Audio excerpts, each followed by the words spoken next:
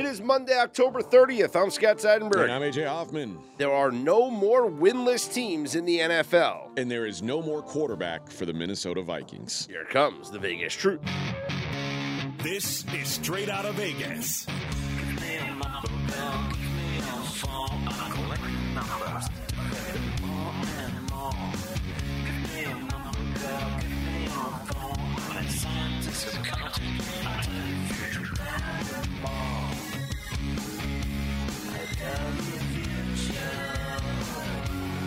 We are Straight Outta Vegas AM, your daily destination for sports conversation with a Vegas lean. Here's what you need to know to start your day. Vikings win, but suffer a major loss at quarterback. Will Levis shines in his NFL debut. And Game 3 of the World Series tonight. What is the Vegas lead, Scott? We will get to Game 3 of the World Series, but let's start with NFL Sunday, Week 8 action, AJ. And as we do each and every Monday morning, we'll kick things off with what was most fresh in our minds, which is Sunday Night Football from last night. All Herbs. questions haven't been answered. We know now. He's elite. Stop. It wasn't like it really wasn't that elite of a performance. It was a cakewalk. Okay. Chargers, a 30-13 breeze over the Chicago Bears in a game that was over in the first quarter. Yeah. Good Justin Herbert showed up, and it was way too much for the Chicago Bears. Defensively, the Bears are bad. Offensively, the Bears are bad. The Bears are just a bad football team. With Justin Fields, without Justin Fields, it doesn't seem to matter. This is a pretty pathetic squad. So the Chargers able to get themselves right and probably feeling a little better. I mean, nobody wants to start 2-4, but now you're 3-4, and the Chiefs lost a game. Mm-hmm. You're not miles behind in the division even. Schedule does get friendly moving forward. Yeah, you're gonna have to beat some teams that are on your level. Mm-hmm. But we always say the Chargers have the talent. It's just a matter of putting it together, and they typically have not been able to do it. They did a really good job of getting Austin Eckler's hands on the ball last night. He didn't have a lot of success running the football, so they said, okay, let's hit him with some of these pop passes. Mm-hmm. Let's get him on some screens. Big-time playmaker. He made things happen. And obviously Keenan Allen continues to be the guy in that offense. And Quentin Johnston finally inserted himself into this offense. It took basically Josh Palmer hopping off the field on one leg, Mm-hmm. Mike Williams dying, and now we can finally see that Quentin Johnston might not be a total bust at the NFL level. But I think the big takeaway from this game was defensively. And it's hard to say, like, oh, what a great defensive performance. And the Bears put in a late touchdown that meant absolutely nothing to the game. But for the most part, the Bears were unable to move the football all night. And it felt like a Chargers defense that needed to get right, and they got right in this game. Justin Herbert with the most ho-hum 31 of 40, 298-yard, 3-touchdown performance that you'll ever see, because it just didn't feel like you were watching, maybe because the competition wasn't good. It was never a game. And it was never a game, so you weren't saying, like, man, Herbert's on fire tonight. It was like a preseason game or something. It just looked like a practice. Like I said, it was a ho-hum performance. And then when the game's over, you're like, wow, he threw for pretty much 300 yards and 3 touchdowns. But you talk about a guy who really needed that for his confidence and has been struggling with his health, with that finger. Like, he really needed to have a game where he felt like he was one of the best quarterbacks in the world. Mm-hmm. And I think for him to play this game, no matter who it's against, no matter what the score was, I think it gives him some edge going into the next game. Yep. Tyson Bagent, 232 yards, 0 touchdowns, 2 interceptions. He does get the tush-push touchdown run at the end, late in the fourth quarter. It meant nothing. Cole Kmet was the target that had the most success with 10 catches for 79 yards. DJ Moore was okay, but this is, still a Chicago Bears team. I think, like, after the performance maybe last week, there were some questions about, can Bagent be the guy? And is this a serious competition with Justin Fields?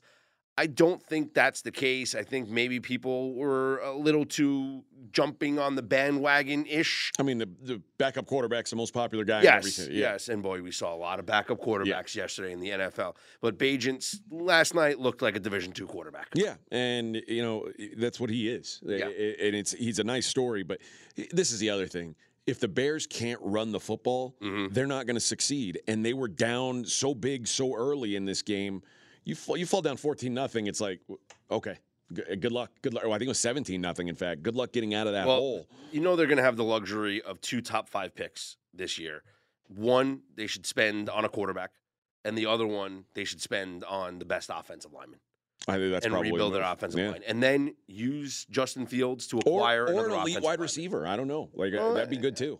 And if you're gonna keep Justin Fields, I don't know, but I think that you might as well trade Justin Fields, start fresh, and we'll see what this team. But Ryan Pace, he's got a nice job moving forward with the pieces that they have. So the Bears lose, and they drop now to 2-6. The Chargers are 3-4 on the season.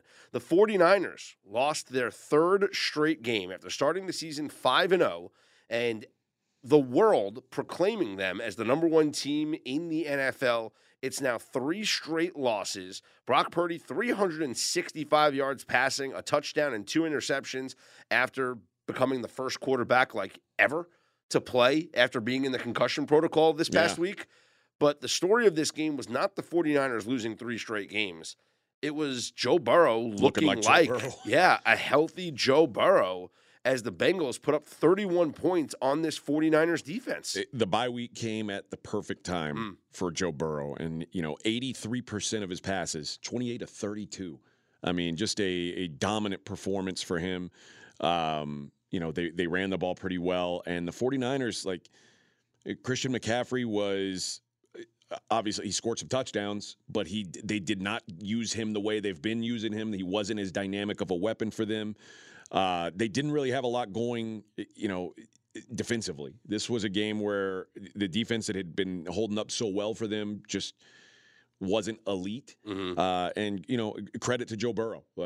Like I said, coming off that bye week, you knew he'd be healthier. He looked a lot healthier.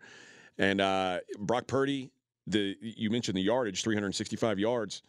It just wasn't his best day. He made a couple bonehead plays. Maybe he's still concussed. Yeah, maybe so. I don't know, but he did not look his sharpest again. And RJ said something on the Dream Preview. I don't know if I'm ready to go there yet, but he said maybe what we saw of Brock Purdy is unsustainable. Maybe it's like a Jeremy Lin type of thing where it's a flash in the pan and he turns back into a 7th-round pick. I don't know if that's happening. I don't think that's happening yet, but a guy never loses, then he loses 3 games in a row. Yeah, I think there's something in between. I think that's probably right. He's not the best quarterback in the NFL, but he's also not, Mr. Irrelevant. Right. Here. He's an NFL starting caliber quarterback. He's proved that. And he's a guy that they can win with. Obviously, the 49ers have proved that. I mean, 365 yards and threw 2 interceptions. Still had a pretty good game. Christian McCaffrey scored in this game, actually 2 touchdowns, but now has scored in 17 straight games. It's the most automatic bet in all of football. Seems that way. Christian McCaffrey to score a touchdown. He matches Lenny Moore in 1963-64 for the longest streak in NFL history. What's his streak at? 17. Oh, well, I guess it's a tie for the most automatic bet because the other most automatic bet would be Chiefs beat the Broncos. No, because that was only 16. Oh. Because it got snapped.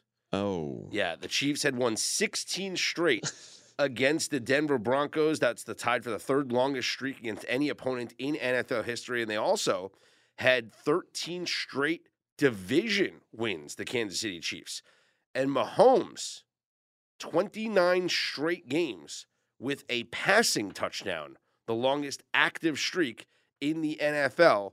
All 3 of those streaks snapped yesterday as the Broncos beat the Chiefs 24-9. Yeah, just a weird game. And you look at it and you'd say, well, if the Broncos beat the Chiefs, what would it look like? And I guess it'd have to be like Russell Wilson had this massive day. He really didn't. He had 3 touchdown passes, but he threw for 114 yards. Or the Broncos just ran the ball like madmen. No, they didn't really either. It was the Chiefs were inept on offense, and it's something you don't say very often. And I've said before, this Chiefs offense doesn't look right, but this was different. This was the Chiefs offense looked flat. It looked disheveled. They didn't look like the Kansas City Chiefs. So Mahomes had said that prior, I guess he was dealing with a little flu-like symptoms. He came down with something. His wife and his kids were sick, and he started to experience something Saturday. And so he was playing sick. This was not a Michael Jordan flu game, but this was not the best performance from the Kansas City Chiefs. Travis Kelce did lead the way with 6 catches, but just for 58 yards. It wasn't a prototypical Travis Kelce performance, and Taylor Swift was not in attendance. I mean, maybe that takes the life out of the team, right? No T Swift in attendance. No one gets pumped up for the game. I mean, why would she want to go to Denver anyway? It was freezing. They had some snow in the forecast. But you're right. It just never felt like the Chiefs were going to turn it on. You were just waiting for it, but they never looked like it. They looked uncomfortable the entire game. But their defense is still so good that they were in this game until McCole Hardman muffs the punt in the fourth quarter. At that point, it's a 14-9 game. Yeah. No points were scored in the third quarter. In the fourth quarter, and you still felt like it was going to happen. They were going to eventually break through. Well, that's the thing. Like, you felt like, okay, like, here we are. It's the start of the fourth quarter. The Chiefs are getting the football, and then this is the time to turn it on. And Hardman, who was just reacquired from the Jets, out there returning punts, and he muffs the punt. Bang, it winds up being, a fumble. 2 plays later, the Broncos are in the end zone. It's 21-9. And at that point, the game's over. I maybe if the Chiefs would have scored in their next drive, there were 7 minutes left when they didn't convert that fourth down. So even if they score a touchdown there, I don't know what happens the rest of the game with 7 minutes left. But 21-9 just felt the way that game was playing out, that the game was over and the Broncos had locked this thing up. That's a bad loss for the Kansas City Chiefs. It is, but it's it's their second one. You can afford a bad loss when you start out the season 6-1, and it's the first loss since week 1. Yep. The Chiefs are going to be fine, but it's just they are not the. That's the thing I took away from yesterday is I don't know who the best team in the NFL is because every time we think it's someone, it's not. There's a lot more parity than we think. Mm-hmm. Just when people are starting to give all this love to the Lions and the Dolphins, they get smacked down. The 49ers or the Chiefs have been 1 and 2 on pretty much everybody's best team list. They both get smacked. Like, I don't know who it is. The Eagles haven't looked like themselves yet. There's no dominant team. There's 8, 9, 10 teams that are pretty damn good. I feel like each week it's somebody different. Like yesterday, you'd say the Dallas Cowboys the most. Dallas Cowboys team. Looked great yesterday. Well, let's get into that Cowboys game. 43-20 over the Rams. They dominated the first half in this game, AJ. Dak Prescott was just connecting with CD Lamb over and over and over again. Yeah, and it was pretty obvious that Matt Stafford was banged up and was not the same in this game, but he didn't look great even before the thumb injury. The Cowboys defense looked refreshed, and I said this. I know you missed the dream preview, but one of my plays was Cowboys team total over 26.5. That was done by halftime. The Rams defense in the second half against Pittsburgh looked tired. They look so just drained. They don't have enough bodies. They don't have the depth to keep doing this week after week. There's not enough talent on that team for them to hold up over the course of a season. We may see a pretty steady decline for this Rams team until they can catch a break. Dak Prescott finishes with 304 yards, 4 touchdowns, and an interception. CD Lamb, a career day, 12 catches, 158 yards, and 2 touchdowns. Matt Stafford leaving the game with a thumb injury, replaced by Brett Rippon. That was one of the many quarterbacks that left the game with injury. It's funny, when we had talked about the Rams all preseason, there was a lot of speculation about Matt Stafford, and we're like, oh, is Stafford going to be the quarterback late in the season? Is Stafford going to make it through the year? And part of it could have been, maybe it's trade, or maybe they're tanking, or whatever. But now it's injury. Well, when you think about, people now think of Matt Stafford as an injury-prone guy. Mm-hmm. But the truth is, he's been super durable throughout his career. He doesn't really miss games until this last, this major issue that he had last year. And he is a really tough dude, a durable guy. But you saw him hurt his thumb, and he was like, okay, I'm going to play through it. And then the next drive, you see that thumb jam into a helmet, and it's like, you could tell his hand's shaking. Yep. I don't know if it's going to cost him any significant time. It's hard. We don't know. After the game, Sean McVay said, quote, "It doesn't seem like it's good, but we'll wait for full clarification." So that's tough. That's a tough break for a team that honestly were exceeding expectations to this point. And listen, no offense to Brett Rippon, but if that's the quarterback, then you're not going to win a lot of games. All right, well, let's as we progress through the games, we'll keep talking about all the quarterbacks that had to leave games yesterday, including Kenny Pickett, who was knocked out of the Jaguars-Steelers game with a rib injury, replaced by Mitchell Trubisky, which it's probably the smallest drop-off from starter to backup in the NFL. Maybe Anthony Richardson to Gardner Minshew, but it's top 5. It's right there, yeah. Like they are interchangeable, Kenny Pickett and Mitch Trubisky. Yeah, they're the same. I don't think that the offense is necessarily better or worse with one or the other. Although I will say Trubisky, at least what we saw yesterday, is a little looser with the ball. There's maybe more upside and a lower floor. Yeah, take away one of those interceptions. The last one. Yeah, you're right. But he's a guy who the Steelers just can't afford mistakes. No. Like they're not good enough to have turnovers, and even if it's just the one turnover that you really count. But the reality of that game was they didn't have an answer for Travis Etienne, and the Steelers when I think of Pittsburgh Steelers football, I always think of a team that stops the run, is hard-nosed defensively. I don't know if that's this team. They've not stopped the run all year. And they can't run the ball themselves. Exactly. So they're the opposite of what their reputation would tell you that they are. I just don't understand. Like, there's no running game. They try. It doesn't work. I understand the offensive line has changed over the past couple of years, but the play calling sometimes confusing. I know that there was some ticky-tack penalty calls that the Steelers were bothered by in this game. I just thought it should have been a better effort. Like, you're at home. It's bad weather. Like, it just felt like everything was like in the Steelers' favor in this game, and yet, they still come up on the short side, losing 20-10 to the Jaguars. I think we've got to start giving some credit to the Jags, who are now 4-0 on the road. This is a gritty team. They're better than I thought they were. They've got some wins that they shouldn't have gotten, and I think they're starting to feel a little disrespected, and they continue to really exceed expectations. This has been one of the more surprisingly good teams in the league. And like when you talk about the teams that can, like if you said who's going to be the final 4 in the AFC, like Jacksonville's probably the 6th team you'd name, because it'd be Kansas City and Baltimore and Miami and Buffalo, Cincinnati. Then maybe you get to Jacksonville. I mean, and all they're doing right now is running away with their division. Desmond Ridder left the game for the Falcons. That might be another one of the lower drop-offs. Being placed in the concussion protocol. And even though he was cleared to return, the Falcons decided to stick with Taylor Heineke coming in at the half. And Arthur Smith told reporters that they did not take Ridder out for performance issues. To that, I say, a bullshit? Yeah. If they didn't take him out for performance issues, they should have. Yeah. I mean, listen, he was holding onto the ball for way too long. He was taking too many sacks, too many negative plays. And Heineke came in and gave them a chance. It was too little too late, but he gave them a chance. He's just not good. Desmond Ridder is just not good. I agree. He's not a starting NFL quarterback, and not that Taylor Heineke is either. And I understand, like, it makes more sense to see what you've got in Desmond Ridder, yes. But to me, it feels like you kind of know now. And honestly, with what we saw out of Will Levis, and the word was that we were going to see Will Levis and Malik Willis play quarterback. We saw Malik Willis come out and run some just direct snap running plays. Yeah. But Will Levis was the quarterback for this team, and I think Will Levis is the quarterback for this team going forward.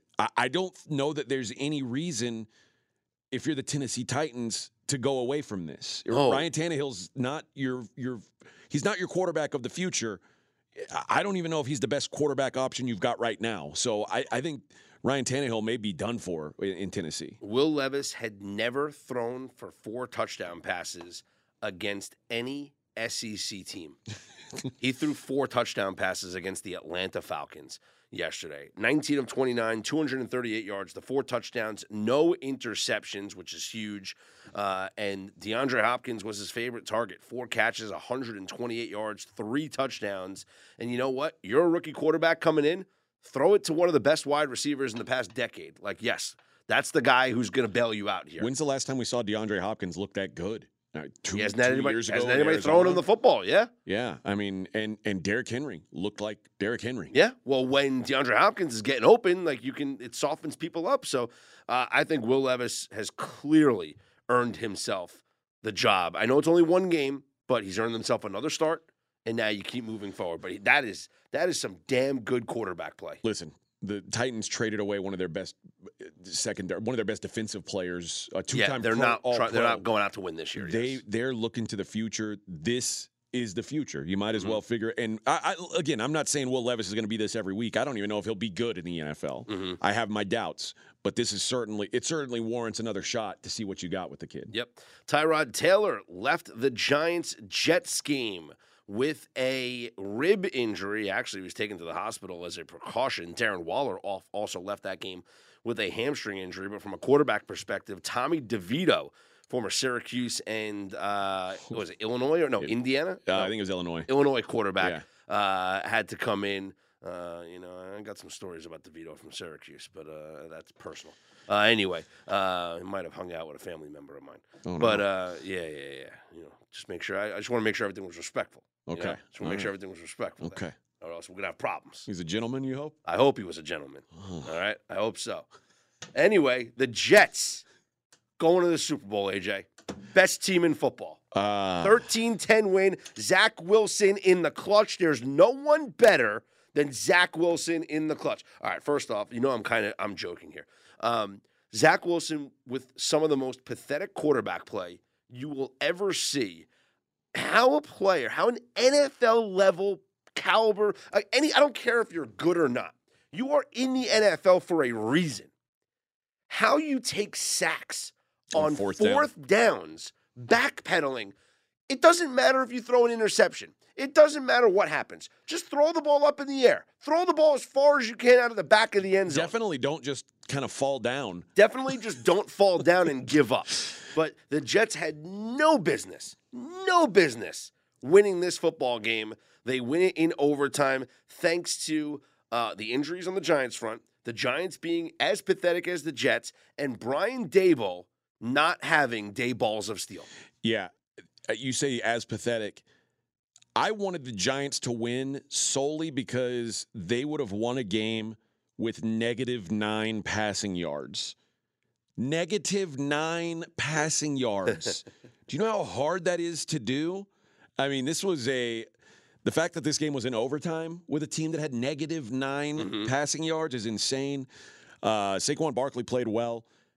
The Jets, as good as their defense is, they are so pathetic on offense. The fact that they're 4-3 is really impressive. Yes. But you have to feel worse about this team today than you did before this game on Sunday. Yes, and the answer that everyone was hoping for is no longer an option. We'll talk about that in just a moment. But 4th and 1 from the Jets' 17-yard line with 28 seconds left in the game. Brian Daboll, what are you doing, bro? Just run the ball. Yeah. Just run the ball, because you know what? The worst thing that could happen is you give Zach Wilson the football on the 17-yard line is the worst thing that can happen. Now, I know they actually wound up giving Zach Wilson the ball on his 25-yard line, but again, that's still extra yardage. It's 7 extra yards right there, right? Or whatever. So 8 extra yards, because he elects to go for the field goal, and Graham Gano misses the field goal there. Yep. If the Giants get a first down, game over, they win. If they don't get the first down, Zach Wilson has to go from the 17 to try and get into field goal range. Now, because they missed the field goal, that's 8 yards back. The Jets got the ball at their own 25. Which, by the way, if they'd made the field goal, the Jets probably would have gotten the ball at the 25. Yeah, but now they didn't have a touchdown. Right. But, they would have needed more, to beat you, they would have needed a touchdown anyway. Well, yeah. At 3. You just go for it. So, but just I would have gone for it, because why not? So then the Jets get lucky, and a big pass down the field to Allen Lazard. They were able to run up and spike it with 1 second left. I thought that, I swear, I said, this is typical Jets. They're not going to get up and spike it. Yeah. They're not going to get up and spike the football, and they're not going to get the field goal off. Zach Wilson would have been roasted. They got up to the line, they spiked the football, they get the field goal off, and then in overtime, Giants go 3 and out, and then the Jets get a nice pass interference penalty. Yeah. But that's what happens when you throw the ball up in the air and don't take a sack. And the Greg Zuerlein field goal is good. Jets win 13-10. They are 4-3. And like I said, there was maybe thoughts that with the trade deadline fast approaching, the Jets can get themselves a quarterback that can lead them into the postseason and beyond. And that quarterback that was on everybody's mind was Kirk Cousins. Well, Kirk Cousins is now on the shelf for the remainder of the year. I wouldn't trade for Kirk Cousins at this point. No.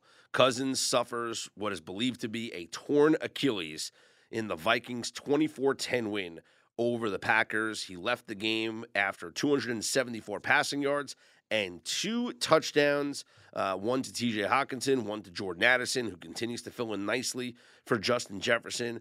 But once Jaren Hall came into the game, like the Packers actually had some life. There was a strip sack fumble. You thought the Packers were getting back into this. They've been a second-half team all season. They're just atrocious in the first half. But the Packers still show how bad they are. Jordan Love just ain't it, man. He is. You want to talk about how, Desmond Ridder is not the guy? Like, Jordan Love's not the guy. Yeah, he's not the guy. And I don't know what Minnesota does from here. This was a great win for them. It brought them back to 4-4. Kirk Cousins was on his way to like a 4,700-yard, 36, 37 touchdown season. This is terrible for this dude and for this team. Think about it. I mean, Kirk Cousins, the reason anybody was talking about trading him was because he's going to be a free agent. Yep. And he's going to get a bag somewhere. It's going to be a lot smaller bag now, unfortunately for him. Not a great time to have a career-altering injury. But the way he was playing, it's hard to think that this wasn't a potential like second-half surge team. Now, it feels like they're dead in the water. We had talked about this. The Vikings schedule opens up Falcons, Saints, Broncos, Bears, Raiders, Bengals, Lions, Packers, Lions. Like, I think maybe the Vikings are going to be in the market to trade for a quarterback. And maybe so. Because they could be a playoff team could be. with that schedule. And Jaren Hall is not the guy. No. Like, he's a disaster. But, yeah, I think they have to consider looking at it. Somebody, if they're 4-4. The last team in the playoffs right now is 5-3. Mm-hmm. So they're right there. I don't know if that, I don't know what quarterback is out there that can make them serious, but you only have so many chances. You hate to see them lose it, but yeah. And especially you can't give up big assets either because you're going to have to draft a real quarterback, like a long-term option. Kyler Murray? It's not crazy. The Jets should go after him. I think they should be inquiring. Mm-hmm. Well, the trade deadline is 4 o'clock Eastern time tomorrow. So we will be ahead of all the news that breaks maybe later on today. Who Jacoby knows? Brissett's another name. Don't be surprised if Jacoby Brissett's playing football for a contending team that needs a quarterback. Yep. Let's talk about the Dolphins beating the Patriots 31-17. We know the Patriots always do not perform well when they go down to Miami. They made it interesting late. Miami answered the late score, though. Mac Jones, 19 of 29, 161 yards, 2 touchdowns, and an interception. Tua finished with 324 yards, 3 touchdowns, and a pick. Tyreek Hill, who didn't practice, and everyone thought he wasn't going to play, he had 8 catches, 112 yards, and a touchdown. Jalen Waddle, 7 for 121 and a touchdown. I think this game boiled down to if you can't run the ball against Miami, first of all, what's wrong with you? Yeah. If you can't run the ball against Miami, you're not going to win. And you've got to keep that offense on the sidelines. And New England just couldn't keep the chains moving. 77 rushing yards isn't going to cut it. You've got to find a way to keep Tua standing on the sideline, and they just couldn't do it. Yeah, like I said, they made it interesting with the touchdown in the fourth quarter, made it 24-17, but then Miami answered back with the Waddle score. And that was it. Game over. Miami now 6-2 on the year, undefeated at home. Patriots 2-6. A lot of the time, you can look at these Dolphins box scores, and when you look at the time of possession, you got a good feeling if the Dolphins won or lost. In this game, 36 minutes to 24 minutes. Yep. That if they got the ball 60% of the time, they're going to win. My only loss on the Dream Pod, AJ, the Saints 38-27 winners over the Colts. A high-scoring shootout from the New Orleans Saints? What? I'm not totally surprised at this, actually. You weren't there for the Dream Pod, but I talked about how Gardner Minshew and Shane Steichen have both had a lot of success against these types of defenses. And we saw it last week against the Browns. They were like, how did they put up these points on the Browns? It's man-heavy schemes. The Browns and the Saints are the two most man-heavy teams. The Saints having a lot of offensive success was probably the bigger surprise to me. So Taysom Hill rushed for 2 touchdowns. Alvin Kamara had the receiving touchdown. He also rushed for a touchdown. Rashid Shaheed with the big, long 58-yard reception. He had 153 yards and a touchdown. This was just a very good offensive performance from the Saints. Yeah, and I don't know where it came from. I don't know what they've been waiting on to break this out, but 511 total yards for the Saints, obviously a season high for them. And Derek Carr looked like the guy that Saints fans hope he would look. He looked like Raiders Derek Carr. Let me ask you something. Are they the best team in the South right now? Like, the Falcons don't have a quarterback unless it's going to be Taylor Heineke, but Desmond Ridder stinks. The Bucs, I don't think we trust Baker enough. If the season ended today, the Saints win the NFC South. So No, the Falcons win the tiebreaker. Oh, that's true. The Falcons do win the tie. You're right. I think they're better than the Falcons. I think they are. Yes, I think they are better than the Falcons. Yeah. It's going to play out, but... and we said this at the beginning of the year, and listen, no offense to Baker Mayfield. He's been better than I thought he would be. Mm-hmm. But I said, there's one team in this division that's got even a serviceable quarterback. And Derek Carr, while he's been barely serviceable this year, he's still been the best quarterback in that division. And he's still the guy you probably trust most. The problem is, I think they might be the worst coach team maybe in the league. It's hard. I don't like none of these NFC South teams are good. Let's just put it at that. Falcons right now plus 105 on the DraftKings Sportsbook to win the division. Saints plus 145. Elsewhere, let's talk about the Eagles beating the Commanders 38-31 in come-from-behind fashion. A very un-Eagles-like first half. Meanwhile, Sam Howell looked incredible until he turned back into a pumpkin. Yeah, he had one Sam Howell throw, and that's all it took. And the final score, there's another last-minute touchdown that makes the score look closer than it was. And may have pushed the number for some people, but may have still come up short for some people. But this was we knew that the Commanders always play the Eagles tougher than we would expect them to. And what I do give the Eagles credit for is this is a game where they got punched in the mouth early, and they were down at halftime, and they responded. Yeah. And it's the good teams on the road. That's what they do. But this was not a team that there was very little time in this game where the Eagles felt like they were in control of the game until late in the fourth quarter. Yeah. And they scored 3 straight touchdowns in the fourth quarter, and it was like, okay, they've pulled away. But until they did that, this was a very, very hotly contested game, I guess you could say. Yeah, there was also, they should have had another score as well. They fumbled on the brotherly shove play. They fumbled. And that's going to happen sometimes, by the way. There's no way it doesn't. So, there was...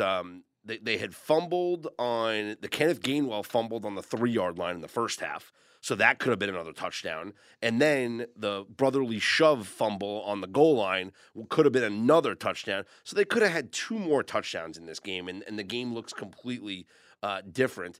Speaking of brotherly shove, what a nice fake out on the brotherly shove formation when they gave it to Swift Oh, that was touchdown. nice. Very nice. Something that, people were thinking maybe they would see sometime. The defense is trying to line up against it. Sirianni pulled one out there, and the Eagles got albeit a tough win, but a win is a win.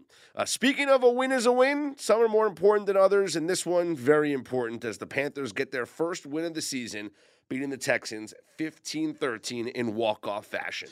Yeah, and this was, I think, a much-needed game for Bryce Young. So C.J. Stroud, I don't think him having the game that he had, which wasn't great, I don't think anybody's like, oh, I'm out on C.J. Stroud now. But Bryce Young was in a position where in front of his home crowd, he certainly looks like he was the mistake pick of the draft. I think the first time in NFL history that the top 3 draft picks from the draft were all on the field at the same time. Oh, wow. And, all in the same game. Same they game, weren't on the same field, obviously. But I think Bryce Young, with his home fans watching him, had C.J. Stroud massively outplayed him, it could have gotten real ugly real fast. And Bryce Young came out and played one of his better games, didn't make many mistakes. And the Texans' offense looked terrible. I mean, the Panthers' offense looked pretty bad too, but they get a last-second field goal, walk-off field goal, and get their first win of the season, moving to 1-6. Congratulations. Yeah, I said this, man. The Texans, you've got to learn to win before you learn to cover. Mm-hmm. The Texans being 3-point road favorites over anybody was insane. Like that, just the idea that you'd be like, yeah, just lay a field goal on the road, and then it ended up being 3.5. Yeah. With the Texans, that is insanity. Panthers' first quarter continues to be profitable. Now 6-1 against the spread in the first quarter. They were plus a half a point, and it was a 0-0 game at the end of the first quarter. Covering at the end, the Seahawks. This one hurt me. With a 24-20 win over the Browns. Geno Smith connecting with Jackson Smith-Njigba with about 39 seconds left in the game as the Seahawks got a 24-20 win over the Browns. Yeah, this one hurt, and this was a 2-on-1 match between it was McKenzie and RJ against me on this one, and I like the Browns plus 3.5, and it felt like it was the right side. I don't know. The 3rd and 3 at the 43 with just over 2 minutes to go, and they're throwing the football. I'm not sure with P.J. Walker that's the answer, but it gets intercepted, and the Seahawks drive down, and really for the first time since the first half, put together a good offensive drive and got into the end zone on a nifty little play to Jackson Smith-Njigba. The Browns get the ball back, and of course, P.J. Walker's their quarterback. They quickly go 3 and out, or 4 and out, and they fall by 4. I bet it at 4. My clients got it at 4 in the contest, and to RJ and McKenzie, I lost the money though. The 3.5. Yep. Geno Smith's that go-ahead touchdown to Jackson Smith-Njigba, that's his 3rd in the final minute of regulation or overtime as quarterback of the Seahawks. That's the most of any player since 2002, or since 2022, excuse me, surpassing Tom Brady and Matt Ryan. So 3 touchdowns in the final minute of regulation or overtime in the past, season and a half, or 2 seasons. Yeah, that's wild. Pretty impressive. It wasn't the worst beat of the day, though. No, it was not the worst beat of the day. The worst beat of the day, and they saved this for last, the Ravens with a 31-24 win over the Cardinals. The Ravens held themselves a 31-15 lead with 2 minutes and 51 seconds left in the game. They kicked the ball off to the Cardinals thinking, we got ourselves a victory. What's the worst that can happen here? And you know what? Cardinals go down the field. They wind up scoring a touchdown. Congratulations. And guess what? They get the 2-point conversion. Okay. But you know what? They missed the 2-point conversion. So it's fine. It's 31-21. 10-point lead with 1:15. Yeah. Something like that left. Ravens up by 10. And at this point, it's going to be an onside kick. Those never work. No one recovers it's like those. 4%. There's like a minute left, whatever. Yeah, they recover. Cardinals recover the onside kick. Yeah. And not only do they recover the onside kick, but they march down the field. And for some reason, well, we know the reason. The reason is, and what everyone will tell you is, they're down 10. Mm-hmm. They need a touchdown and a field goal. And some would say, take the points once you get into field goal range to give yourself enough time that if you do recover the onside kick, you got a Hail Mary. You got a chance to go out and win the game or tie the game or maybe win with the 2-point conversion. My philosophy is always it's harder to get the touchdown than it is to get the field goal. Because let's say you do recover the onside kick after you get the touchdown. You're a defensive penalty away from kicking that tying field goal, right? Let's say you throw a Hail Mary, there's a holding penalty, there's a pass interference, you get the football on the 10, you get the football on the 5, whatever, you can kick the field goal and tie the game. Or if you have no timeouts left and only 20 seconds, maybe like you do a Patrick Mahomes to Travis Kelce, to Tyreek Hill, a couple of passes to Travis Kelce, right? The Chiefs got a field goal with 11 seconds left I'm sorry to remind you of that. You're a Bills fan. I remember. Okay, you can get that field goal. So I always say go for the touchdown first. Nope. Cardinals kicked the field goal. You saying Jonathan Gannon doesn't know how to cover games? Seems like he does. Sean McVay knows how to cover. Jonathan Gannon knows how to cover. Yeah. The field goal is good. 31-24 the final. Well, the onside kick didn't work for a second straight time. Yeah. 31-24 the final as the Ravens win, but the Cardinals get the cover of the day. That is a horrific beat. It is. And only one game left on the Week 8 schedule, and that is tonight. The Las Vegas Raiders at the Detroit Lions. The Lions coming off a humbling loss. Actually, both these teams coming off humbling losses when you think about it. What do we think of who's more likely to bounce back as we sit here with the Lions as a 7.5-point favorite? It's the Lions just because they're home. I mean, we've seen the difference just over the years of the Lions at home versus on the road. We know about Jared Goff's performances inside the dome versus on the road. Now, they're playing a team. That's a dome team. So I'm not saying that they have a distinct advantage over the Raiders because of the opponent. I'm just saying in the dome, the Lions are a much different team. And I think that's the type of team we're going to see tonight. I think the Lions put up a ton of points on the Raiders. We saw the Chicago Bears put up a ton of points on the Raiders. The total is 46.5. I know that primetime unders are all the rage. If this game goes under, it's because the Raiders don't score, not because of the Lions. But I think with Jimmy Garoppolo back, I think we're going to see this game go over tonight. Okay. Yeah, I could see that as well. I don't know that I'm laying 7.5 points with the Lions, but I do think the Lions should get the win here. And I'm with you. I think it should be a little higher scoring than your typical primetime game. Although the primetime game last night was pretty high scoring too. Yeah. At least it finished it looks more high scoring than it probably was, but because the Bears got that late touchdown in, but the Chargers did their job. So maybe you're right. Game still went under though. Yeah, maybe the Lions do their part and the Raiders just enough. Yeah, I mean, like I said, last night was 43 points. The total was 46. Oh, still went under. Yeah. But tonight with the total of 45.5 or 46.5 for the game tonight on the DraftKings Sportsbook right now, the current line is 46.5.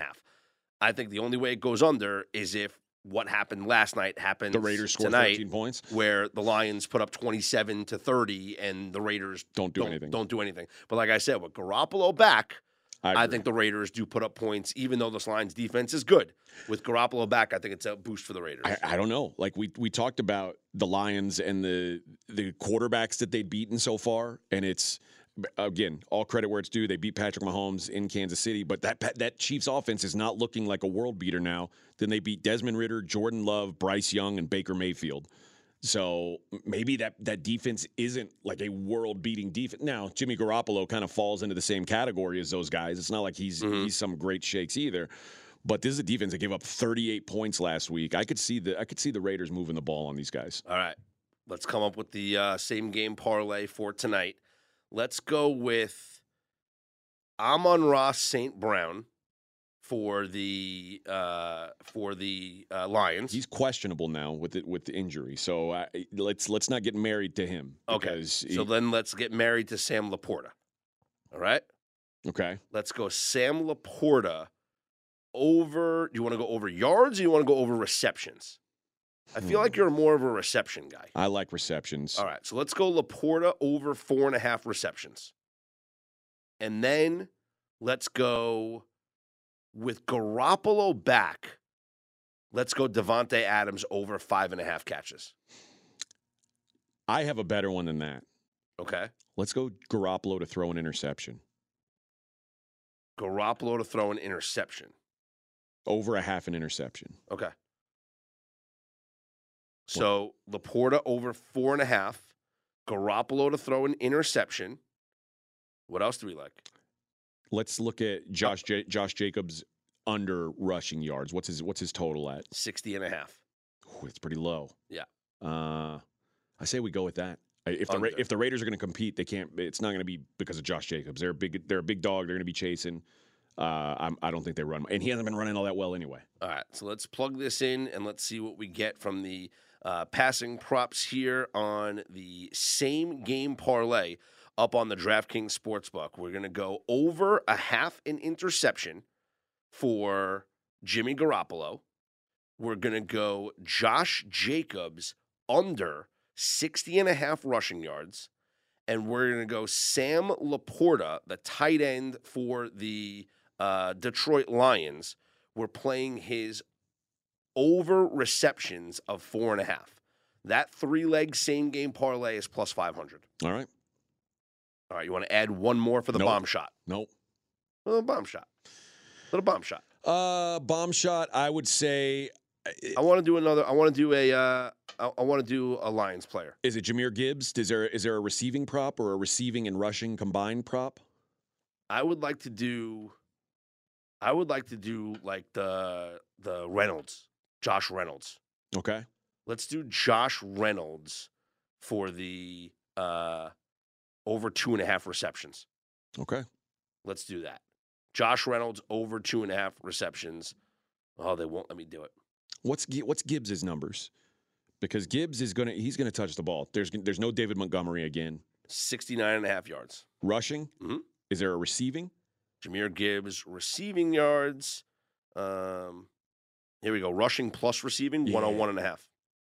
Over? Over. All right. No, they won't let me. Ah! Yeah. Let's It's just too correlated. They won't let me. I guess I don't know. All right. Well, yeah. We'll stay with the stick five, with what we got. plus 500. Yeah, all right. We don't need to be greedy. And we haven't updated the number on Jacobs. Just went to 61.5 as we're typing this in this morning. There we go. So all right. So over 4.5 receptions for Sam Laporta, tight end for the Lions. Under 61.5 rushing yards for Josh Jacobs, and over 0.5 an interception for Jimmy Garoppolo. Plus 500 up on the DraftKings. Let's go. Speaking of the plus 650 Tyson Fury to get knocked down and win the fight, huh? One, congratulations. Thank you, sir. Thank you, sir. Fixed. Listen, Francis Ngannou put up a hell of a fight, and it was a lot closer than I would have ever thought. And the biggest the biggest comment, theme, or whatever you want to call it that I saw online coming out of that fight was that Mike Tyson's going to be the most sought-after trainer in boxing. Okay. Because he was the one who worked with Ngannou. Yeah. The Saudis paid a bunch of money for him to work with him, I guess. So it's I don't know if that's going to be the case, but I will say Francis Ngannou looked a lot better than I would have ever expected him to. I thought if he was going to be competitive in that fight, it was going to be because his power was just so overwhelming. But he boxed. Like he boxed with Tyson Fury for 10 rounds and almost won. I scored the fight the same as the last judge. So I had 6 rounds for Fury, 4 rounds for Ngannou with the knockdown. So just a 1-point difference on my card. That's what the last judge said. The judge that had them 3 points apart, I disagree with. Of course, I didn't think Ngannou had won either, but it was a really good fight, man. And if he's doing that with Tyson Fury, there's no safe heavyweights. That like Francis, I would say Francis Ngannou, like if you put him in there with a 5-0 heavyweight, yeah. So this is Francis Ngannou's going to kill him. This is what I would say right now. I would say it's almost like a movie, right? Like where you see like these guys get like these chances, and like he fights the heavyweight. It's like a Rocky movie. Like he fights the heavyweight champ when he hasn't fought a boxing match before, and like he puts up a great fight, but he loses. So then he goes and he fights like the number one contender and then beats him. Yep. And then he goes and gets to fight the champ again. Like, that's what I would do. I would do like, I don't know is it Usyk or Usyk and Fury. Usyk and Fury are fighting in December, but like, who's the number one contender? I mean, I guess Deontay Wilder. Yeah. Make him and Anthony Joshua. There's money fights for him. And if Ngannou beats somebody like that with a name like that, man, there's a lot. And those guys want that fight too because there's a lot of money to be made in those fights. So Francis Ngannou is going to be a draw. Could you imagine if Francis Ngannou knocks out either Anthony Joshua or Deontay Wilder? I can easily see him knocking out Anthony Joshua. Then he fights Fury for an actual title fight, not an exhibition. Yeah, it's not crazy to think about. This show is sponsored by BetterHelp. How's your social battery right now, AJ? I know sometimes I get drained, and it could be easy to ignore your social battery and just spread yourself too thin, especially when it comes to social gatherings and maybe just things you're not in the mood for. Well, do you know the right amount of socializing you need to do to keep yourself balanced? Therapy can give you that self-awareness, and you can build basically your routine that reflects what you need personally. Everybody's different in this way. That was a big driver for me when I was in therapy. I got a lot out of it, and it's so easy here. Give BetterHelp a try. If you've said, I don't want to go out of my way to do this, it's all online, it's as convenient as can be, and it's suited to you. It's simple. Just fill out a brief questionnaire, get matched with a licensed therapist, and you can switch at any time for no additional charge. Find your social sweet spot with BetterHelp. Visit BetterHelp.com/Vegas today to get 10% off your first month. That's BetterHelp, HELP.com/Vegas. AJ, it's important to me that the supplements that I take every single day are of the highest quality. And that's why ever since they jumped aboard as a sponsor with us, I've been drinking AG1, because for AG1, quality isn't just a buzzword. AG1's ingredients are heavily researched for efficacy and quality, and I love that every scoop has prebiotics, probiotics, digestive enzymes for my gut support, B vitamins for energy. It's got the magnesium and ashwagandha for stress support, also testosterone support, vitamin C and zinc to support my immune system. I don't get sick anymore. Well, you're welcome for introducing you to AG1. Yeah, bud. I mean, this stuff is incredible, and so many people have asked me, are you just reading commercials? No, man. AG1 is actually legit, and there's a reason why I drink it every single day. It just makes taking care of my health so much easier in general. So if you want to replace your multivitamin and more, start with AG1. Try AG1 and get a free 1-year supply of vitamin D3 plus K2 and 5 free AG1 travel packs with your first subscription at drinkag1.com/SOV. That's drinkag1.com/SOV. Check it out. Game 3 of the World Series is tonight from Arizona. The series is tied at a game apiece. Both games in Arlington go over. That's kind of the theme of this series. I feel like we're going to see overs in Arlington, maybe unders in Arizona, but 9-1, the Diamondbacks win Game 2 to even up that series, and now it'll be Game 3 in Arizona with Brandon Pfaadt on the mound, who has been incredible for the Diamondbacks this postseason. He hasn't won a game yet, but the dude has thrown 16 2/3 innings. He's allowed 5 runs, 2 of them most recently against Philly, but 3 of them came in the first game. In between, he had thrown 10 shutout innings. So he has been on a tear this entire postseason with a 2.70 ERA. Max Scherzer gets the start for the Rangers, and Scherzer should be a little more stretched out. He only went 2 2/3 in that Game 7 against Houston, but I do think that was part of the plan. Because of it being Game 7, it was always going to be Scherzer and then Montgomery. I think that was Bochy's plan. I think we see Scherzer give them a little bit of length here in this game tonight against the Diamondbacks. I wouldn't be surprised to see Scherzer go 5 innings. But this is going to be a fun matchup. It's an even split, -110 both ways. High total of 9. So if you do think it's going to be under, then go with that total. It's a number of 9. It's pretty low there, pretty high there. But this has turned out to be from everybody saying this is a bad World Series matchup. This is 2 teams that no one wanted to see in the World Series. Through 2 games, we have a good series. This was fun. Game 1 was one of the best games in some time. So Game 2 wasn't exactly competitive, but the Diamondbacks feel like they should be up 2-0. But it made the series feel like it's competitive, yes. And so that's a win. Yeah, it's been a really good series so far, better than I would have expected. So the fact that the Diamondbacks aren't going to go away. They're a tough team, man. They're gritty. This is going to be a real series. So I don't know what happens tonight. I don't have a great feeling for Scherzer. I'm not as confident as you. Just because I feel like if he struggles, he's the kind of guy right now that you're looking for a reason to pull him before it gets too bad. Yeah. Especially now, if they were up 2-0, I think you'd be right. But now 1-1, I worry that the leash will be a little shorter than it would have been had they had that 2-0 lead.